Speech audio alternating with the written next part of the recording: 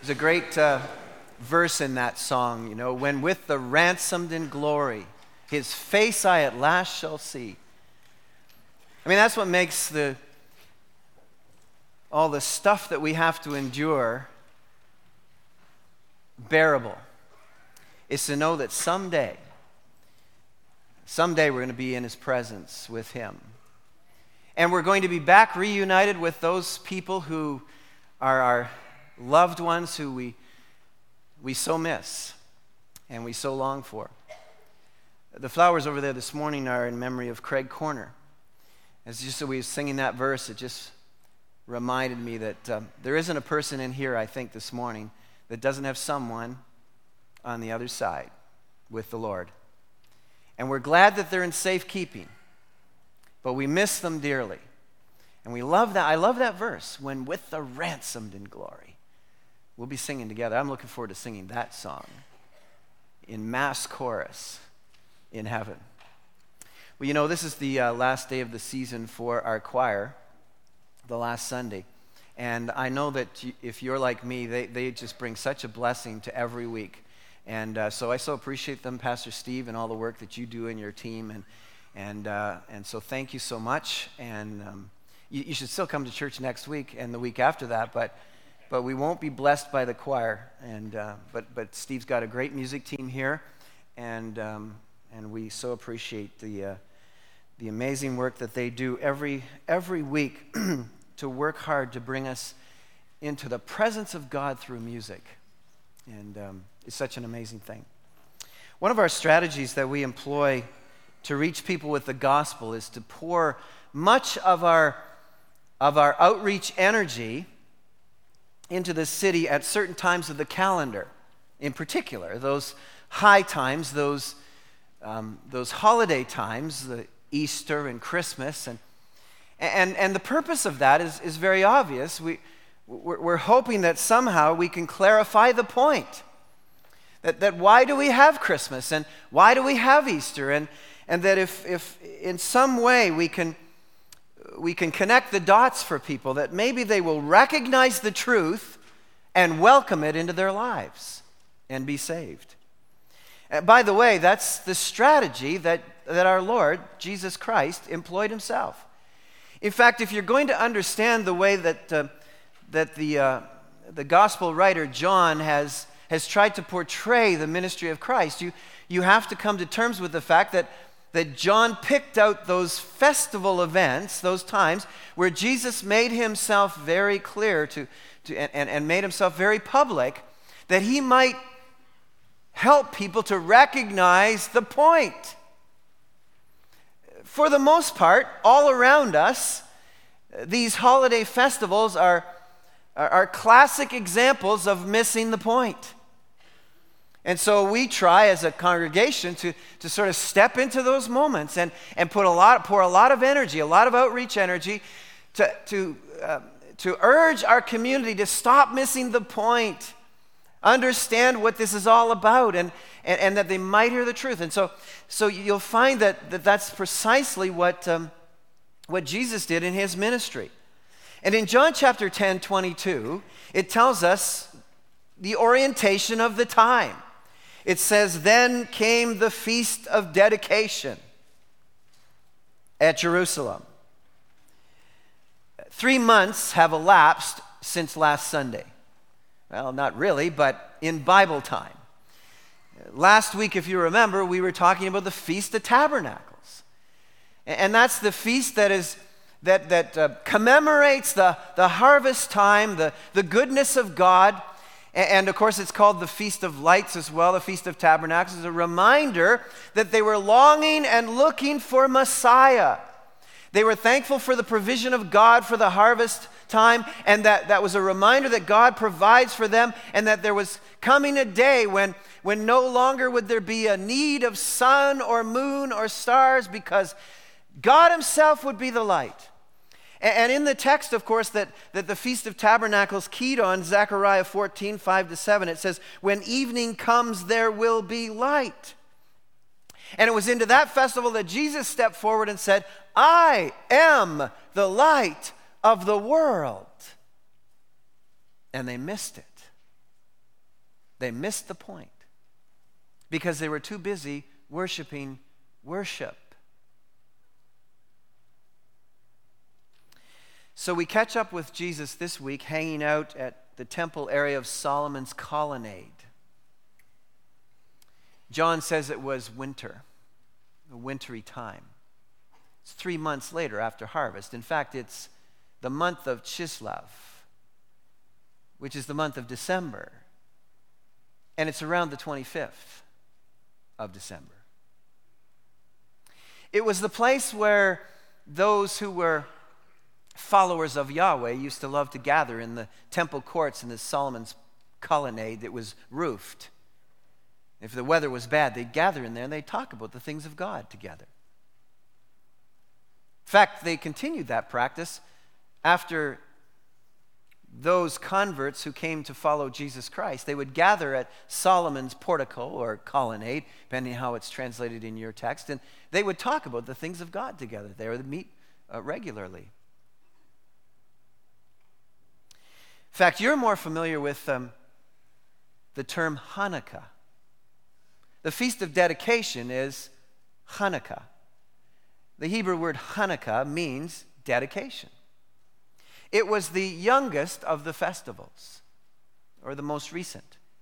It was instituted in 164 BC. In fact, it was commemorating a revolt in Palestine led by Judas Maccabeus, called the Maccabean Revolt. You've probably heard of it. It was a time where they were commemorating the courage of one leader who stepped forward and said, "Enough of the Greek occupation." Particularly the desecration of the Jewish worship system that had taken place. At that time, there was a leader by the name of Antiochus Epiphanes. He was a Syrian king. He had single-handedly imposed great oppression on the worship system of Palestine, the Jewish people. It was a capital offense to have in your possession a copy of the Torah. It was a capital offense to circumcise your male child. In fact, any mothers that presided over such a thing were crucified, and their baby was hung around their neck. They had taken over the temple and turned it into a brothel. They had robbed it of its riches. And then, in the most outrageous of moments, Antiochus Epiphanes, to completely and outrageously destroy the Jewish worship system, erected a statue, an idol to Zeus in the center of the temple, and worshipped with offerings of pig flesh and pig blood.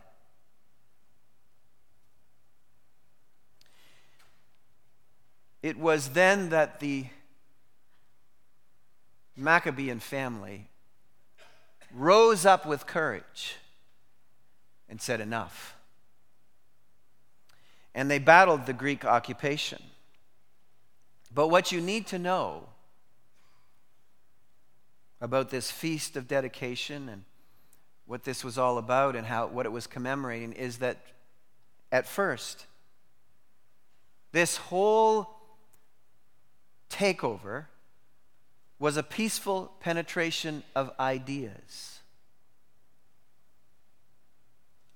that bit by bit eroded the will and the thinking of the Jewish people, to the point where the religious leaders capitulated to the Greeks.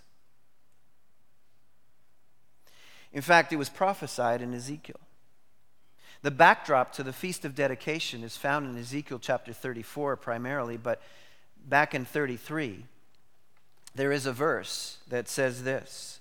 The context is the people of God stopped listening to the word and teachings of God. And then it says this: when all this comes true, and it surely will, then they will know that a prophet has been among them.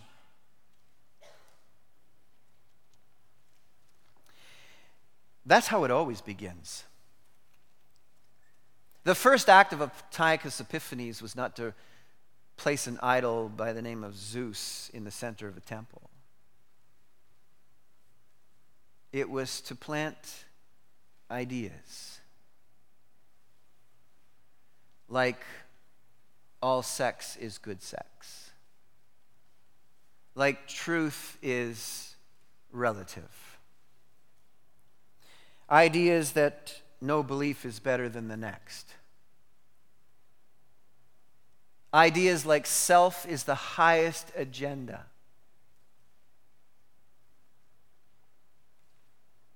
This afternoon, the wrath of God will be on parade in downtown Oshawa. Ideas.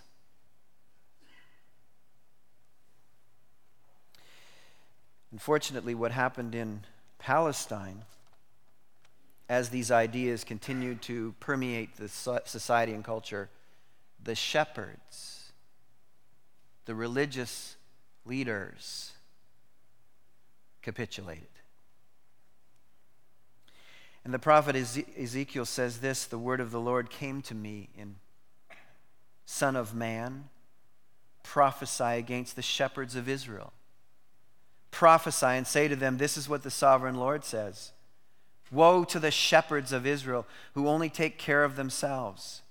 Should not shepherds take care of the flock? You eat the curds, clothe yourselves with the wool, and slaughter the choice animals, but you do not take care of the flock. You've not strengthened the weak, or healed the sick, or bound up the injured. You've not brought back the strays or searched for the lost. You have ruled them harshly and brutally.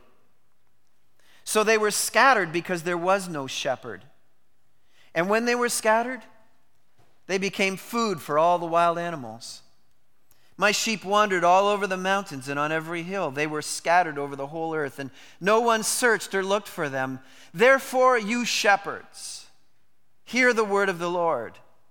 As surely as I live, declares the sovereign Lord, because my flock lacks a shepherd, and so has been plundered, and has become food for all the wild animals, and because my shepherds did not search for my flock, but cared for themselves rather than for my flock. Therefore, O shepherds, hear the word of the Lord. This is what the sovereign Lord says. I am against the shepherds and will hold them accountable for my flock. I will remove them from tending the flock so that the shepherds can no longer feed themselves. I will rescue my flock from their mouths, and it will no longer be food for them. It was at the Feast of Dedication, Hanukkah, each year, that the people who claim to worship Yahweh would step forth and say, we will never again allow false leaders to steal us away from the truths of God. It was a time each year to ask hard questions of leadership and false shepherds.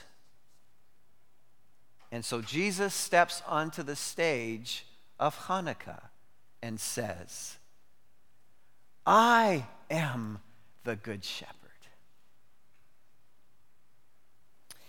Would you open your Bibles to John chapter 10 this morning, please?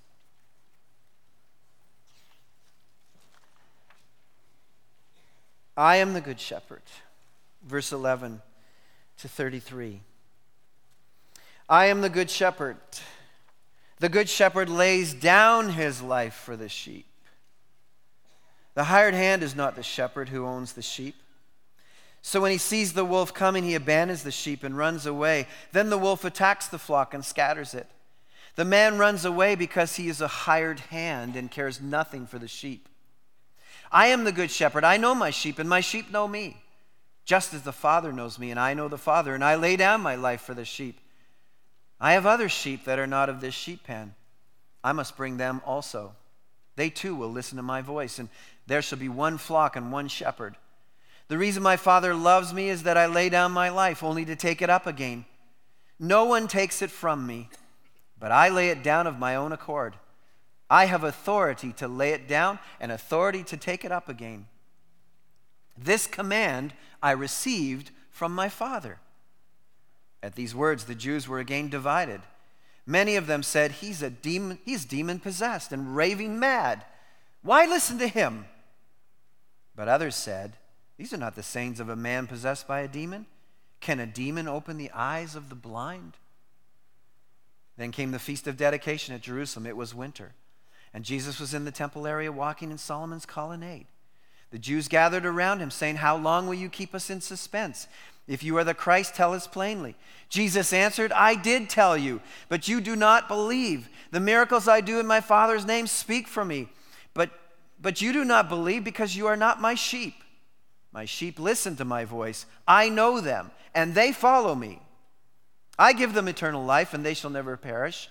No one can snatch them out of my hand. My Father who has given them to me is greater than all, and no one can snatch them out of my Father's hand. I and the Father are one." Again, the Jews picked up stones to stone him. But Jesus said to them, "I have shown you many great miracles from the Father. For which of these do you stone me?" "We're not stoning you for any of these," replied the Jews, "but for blasphemy, because you, a mere man, claim to be God." Father, I pray this morning that you will instruct us from your word and burn our hearts, Lord, with this truth that is found herein fresh again as we gather at the festival of the Lord's table. May we not be caught worshiping worship, worshiping ritual, worshiping tradition, but may we find this a fresh and new encounter with the living Christ, the great I am, I pray. For Jesus' sake. Amen. I want to very quickly this morning just address the question that they asked in this particular text. How long will you keep us in suspense? If you are the Christ, tell us plainly. Now he says to them, I did tell you. I told you with the miracles. And once again, if you were true shepherds, you would have known the scriptures. You would have known in Isaiah 42, verses 6 through 9, what you should expect when Messiah comes. You would have seen this. You would have recognized it. I, the Lord, capital O, capital O, capital R, capital D, I am, have called you in righteousness. I will take hold of your hand, I will keep you, and I will make you to be a covenant for the people and a light for the Gentiles, to open eyes that are blind, to free captives from prison, check, to release from the dungeon those who sit in darkness, check. I am the I am. That is my name. I will not give my glory to another or my praise to idols.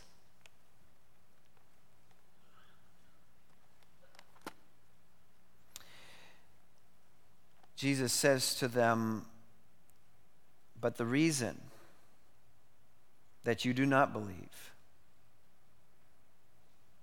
is because you're not my sheep. I did tell you, but you do not believe. It's not about what Jesus did or didn't do that was in the way. It's always the same thing.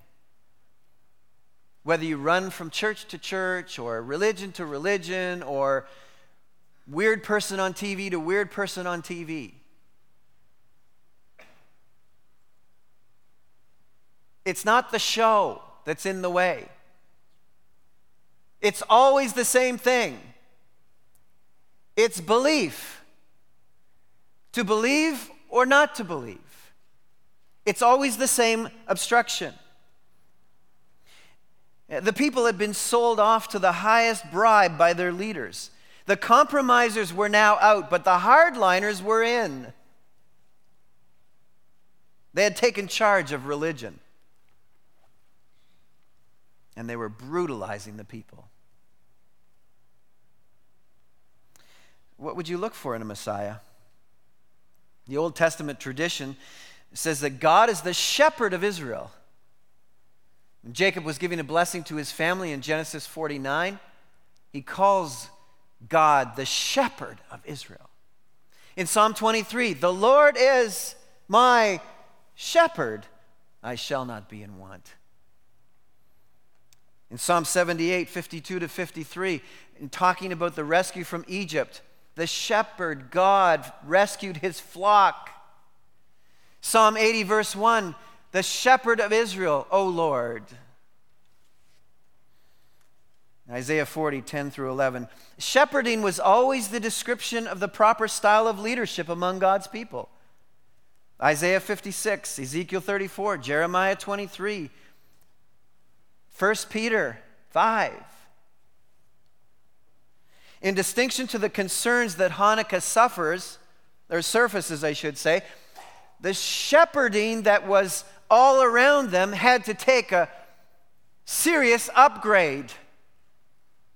Remember what Jesus said about the Pharisees in Matthew 5:20? Unless your righteousness surpasses the righteousness of the Pharisees, you cannot enter the kingdom of God. And so he steps forward and says, I am the good shepherd. I'm what a good shepherd is. I want to give you quickly 4 checkpoints this morning that set Jesus apart as the Messiah. In other words, if you are the Christ, tell us plainly. All right, here's 4 plain points. The first is this: Jesus is the owner and not a hired hand. Jesus is the owner and not a hired hand. Look what he says here. I'm the good shepherd. The good shepherd lays down his life for the sheep. Why? Well, a hired hand's not the shepherd who owns the sheep. Jesus owns the sheep. Jesus is a good shepherd who lays down his life for the sheep. The picture here is a flock under siege, a flock in great danger, people in great danger of wolves and robbers and thieves and voices that are trying to seduce them and steal them away from the living God. They had been successful for centuries of stealing God's people away. Their prey in mortal danger. The good shepherd picture here is not sort of the cuddly shepherd grabbing a little lamb, but more like a courageous, fierce shepherd who stands in the way of wild beasts and will not let them get to his flock. He will not give up even one to the will of the enemy, not even one. And the contrast here is not so much at this point the wickedness of the leaders at that point, although there's much of that in the text. The contrast is they're just hired hands. They treat the responsibility as if they're hired hands. And hired hands are only out for their own well-being. But the owner cares. You know, to those who've ever felt in some place in life where, does God really care? He's the good shepherd who cares because they are his. The flock is his. He absolutely cares. The good shepherd will sacrifice himself. That's the point here. He lays down his life. He sacrifices himself for the well-being of the flock. It's not just for obedience sake, although it is for that. It's not just to follow through for honor, although it is that. It's the profound relational commitment that the good shepherd has with the sheep. He says, I'm the good shepherd, verse 14. I know my sheep, and my sheep know me. In what way? In what way? Well, this way. Just as the Father knows me, and I know the Father. The same kind of intimate relationship the Godhead has, the Father and the Son, is this kind of intimate relationship that Jesus is talking about here in terms of ownership. I care for them because I know them. I love them. When the Apostle Paul was writing to the church in Ephesus and trying to teach men how to treat their wives, he said, love your wife as Christ loves the church, and what? Gave himself for her. And so the good news as we gather at the festival of the Lord's table this morning is this Lord who by his death has saved us. It makes him the good shepherd. That's the gospel good news. Last week we discovered that he said he is the light of the world. That shouldn't have been a shock to anyone. The Messiah was always to be God's global vision. Jesus identifies, by the way, a mission with scope beyond Israel. Look at verse 16. I have other sheep that are not of this sheep pen. I must bring them also. They too will listen to my voice, and there shall be one flock and one shepherd. When Simeon was peering into the face of the baby Jesus, he was peering into God's global strategic plan. And he recognized it. He says, Sovereign Lord, as you have promised, Luke 2:29, you now dismiss your servant in peace, for my eyes have seen your salvation, which you have prepared in the sight of all people, a light for revelation to the Gentiles and for glory to your people Israel. What's the good news? The good news is that in this promise, in Solomon's colonnade that day, Jesus Christ reminded this audience that it was always God's vision to reach out to us, Gentiles, and bring us into his kingdom. What an amazing truth that is, that we are gathered here this morning because Christ, the Good Shepherd, has in his sight line a global mission perspective. Other sheep. That's what makes next Sunday so important, so significant, so strategic. We believe that Jesus Christ still has other sheep in this region that he has yet to call to himself, that if they could just hear the message of Christ just once, if they could just experience the love of Christ just once, they would recognize him. Aha, he is the Messiah. He is the shepherd. One flock, one shepherd that includes other sheep without ethnic discrimination. There's no other Messiah like that. That's why Jesus co-missions us and says he will go on the search and rescue mission with us. Go and make disciples. Jesus came to seek and to save that which is lost. Go and find people who will listen to Jesus' voice. That's our mandate. So Jesus is the owner. Jesus identifies a mission with scope beyond Israel. The third is this. Jesus claims authority over life and death and life again. Look at verse 17.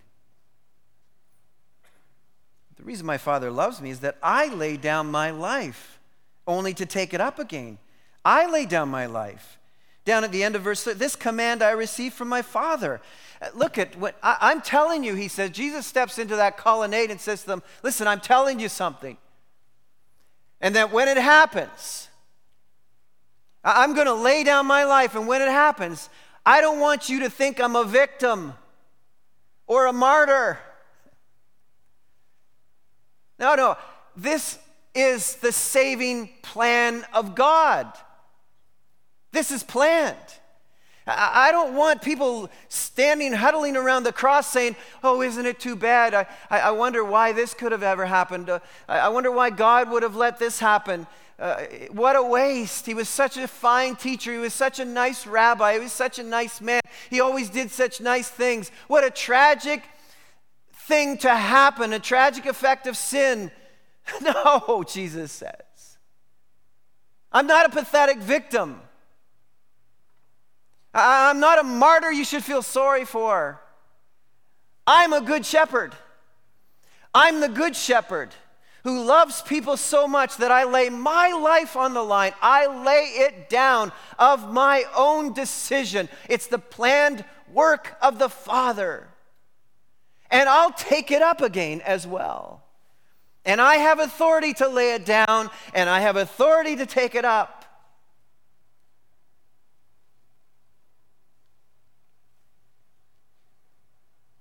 D.A. Carson puts it this way, and I paraphrased it so I could understand it. He died on purpose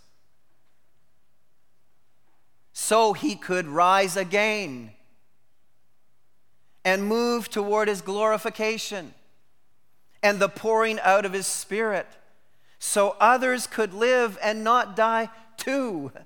That's the amen reality for us.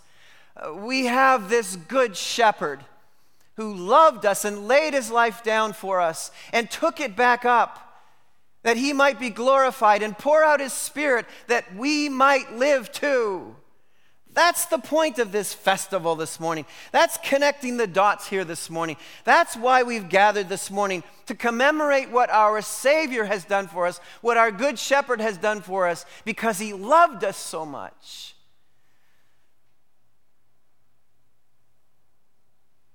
At communion, we commemorate his death. And we always say, we proclaim the gospel, commemorating his death, until he comes. He took his life up again. We serve a living shepherd, a living Savior. And then finally, my sheep listen to my voice. Verse 27, and I know them, and they follow me. By the way, these are categorical statements, okay? If you're trying to understand the distinguishing mark of a Christian versus a non-Christian, I can't think of a better verse. My sheep listen to my voice. I know them. They follow me. And as a result, I give them eternal life. And they shall never perish. And no one can snatch them out of my hand. My Father who has given them to me is greater than all. No one can snatch them out of my Father's hand. I and the Father are one. Jesus claims permanent joint custody of the people placed in his care by the Father. My sheep believe and are given to me by my Father, and I give them eternal life, and they will never perish, and no savage wolf, no robber, no thief, no dissenting voice can snatch them out of my hand or even expect to.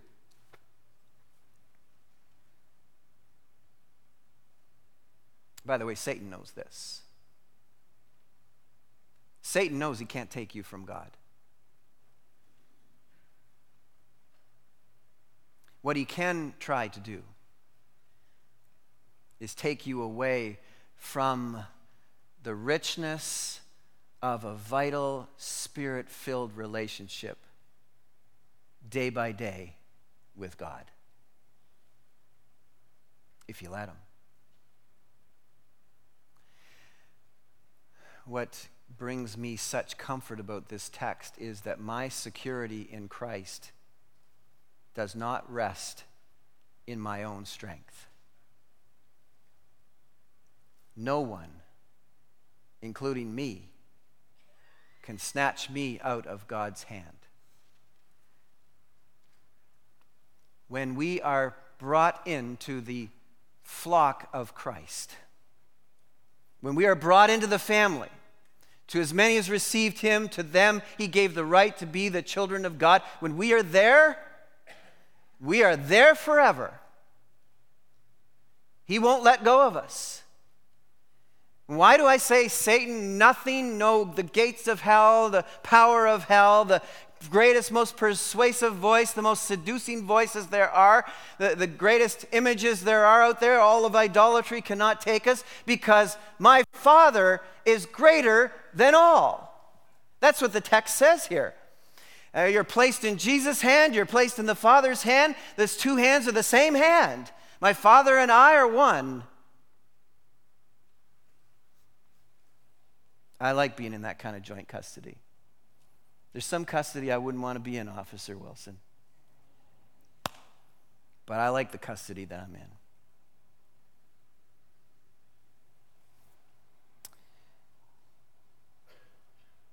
Probably one of my favorite verses is 2 Timothy 2:12.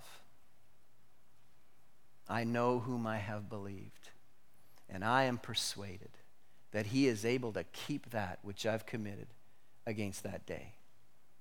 That's a powerful verse. You say that verse when the seducing voices are trying to steal you away. You utter that voice when you wonder if God has disappeared somehow or is no longer strong enough to retain his hold on you. I know whom I have believed, and I am persuaded that he is able to keep that which I've committed, Hanukkah, dedicated against that day. But I want to tell you this morning, as surely as it is true that his sheep listen to his voice, and he knows them, and they follow him, those who are not his sheep cannot hear. He does not know them, and they do not follow him.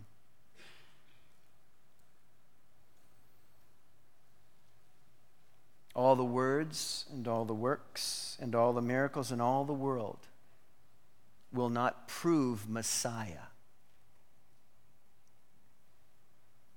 But there is, I think, an amazing proof in the text.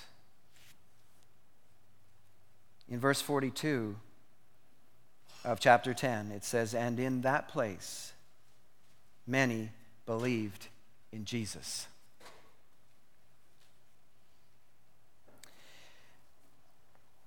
He gave proof and much more. Now,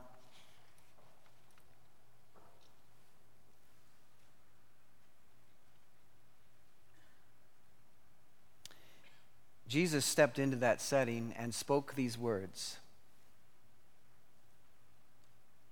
in anticipation that there would be people who could hear the voice of Jesus and would welcome it. It's no different here this morning. That you came into this place not listening to the voice of Jesus, not following Jesus, does not mean you have to leave that way. Because perhaps this morning, in the hearing of Jesus, you recognized him. You recognized his voice. You heard him. Your heart is drawn to him. You can follow him. Do you hear his voice? Or are you seduced by other voices? And are you staying there? Because, by the way, Jesus stepped out of public ministry. This is the last time he went to a public festival. The message goes forth, but it's a passing message. This may be the time you hear it. This may not be another time. We invite people in a few moments to gather at this table. We're inviting people who have heard the voice of Jesus and he knows them and they follow him to come and to commemorate that we do not forget. And I'm just urging you to turn from the voices that are seducing you away from following Christ. And if you don't know what they are, do these voices want what's good for you or good for them? Do these voices lead you toward a relationship with God through Jesus Christ or lead you away from him? Are you closer to the Father since you started listening to these voices? Make no mistake about it. The voice you listen to determines which flock you're in. This morning, it's about being in the flock of Christ. I am the good shepherd. I lay down my life. I take it up again. Whoever follows me, I'll give eternal life. If you are a follower of Jesus Christ, please participate in these elements. If you are not, but you've heard the voice of Jesus today calling you, then respond. Follow him. Repent of your sin and come into a relationship with Christ, and then celebrate with us. But if you are not, pass these elements by. Our Father and our God, we gather together. Would you stand with me as we pray? Father, we are here in your presence this morning. In your holy presence. The same good shepherd who spoke Solomon's colonnade and offered an alternative to false teaching, bad leaders, is the same shepherd today, offering us words of life. Lord, I pray now as we gather around your table that we will truly be grateful that you are a good shepherd who laid his life down that we might live. I thank you in Jesus' name and for his sake. Amen.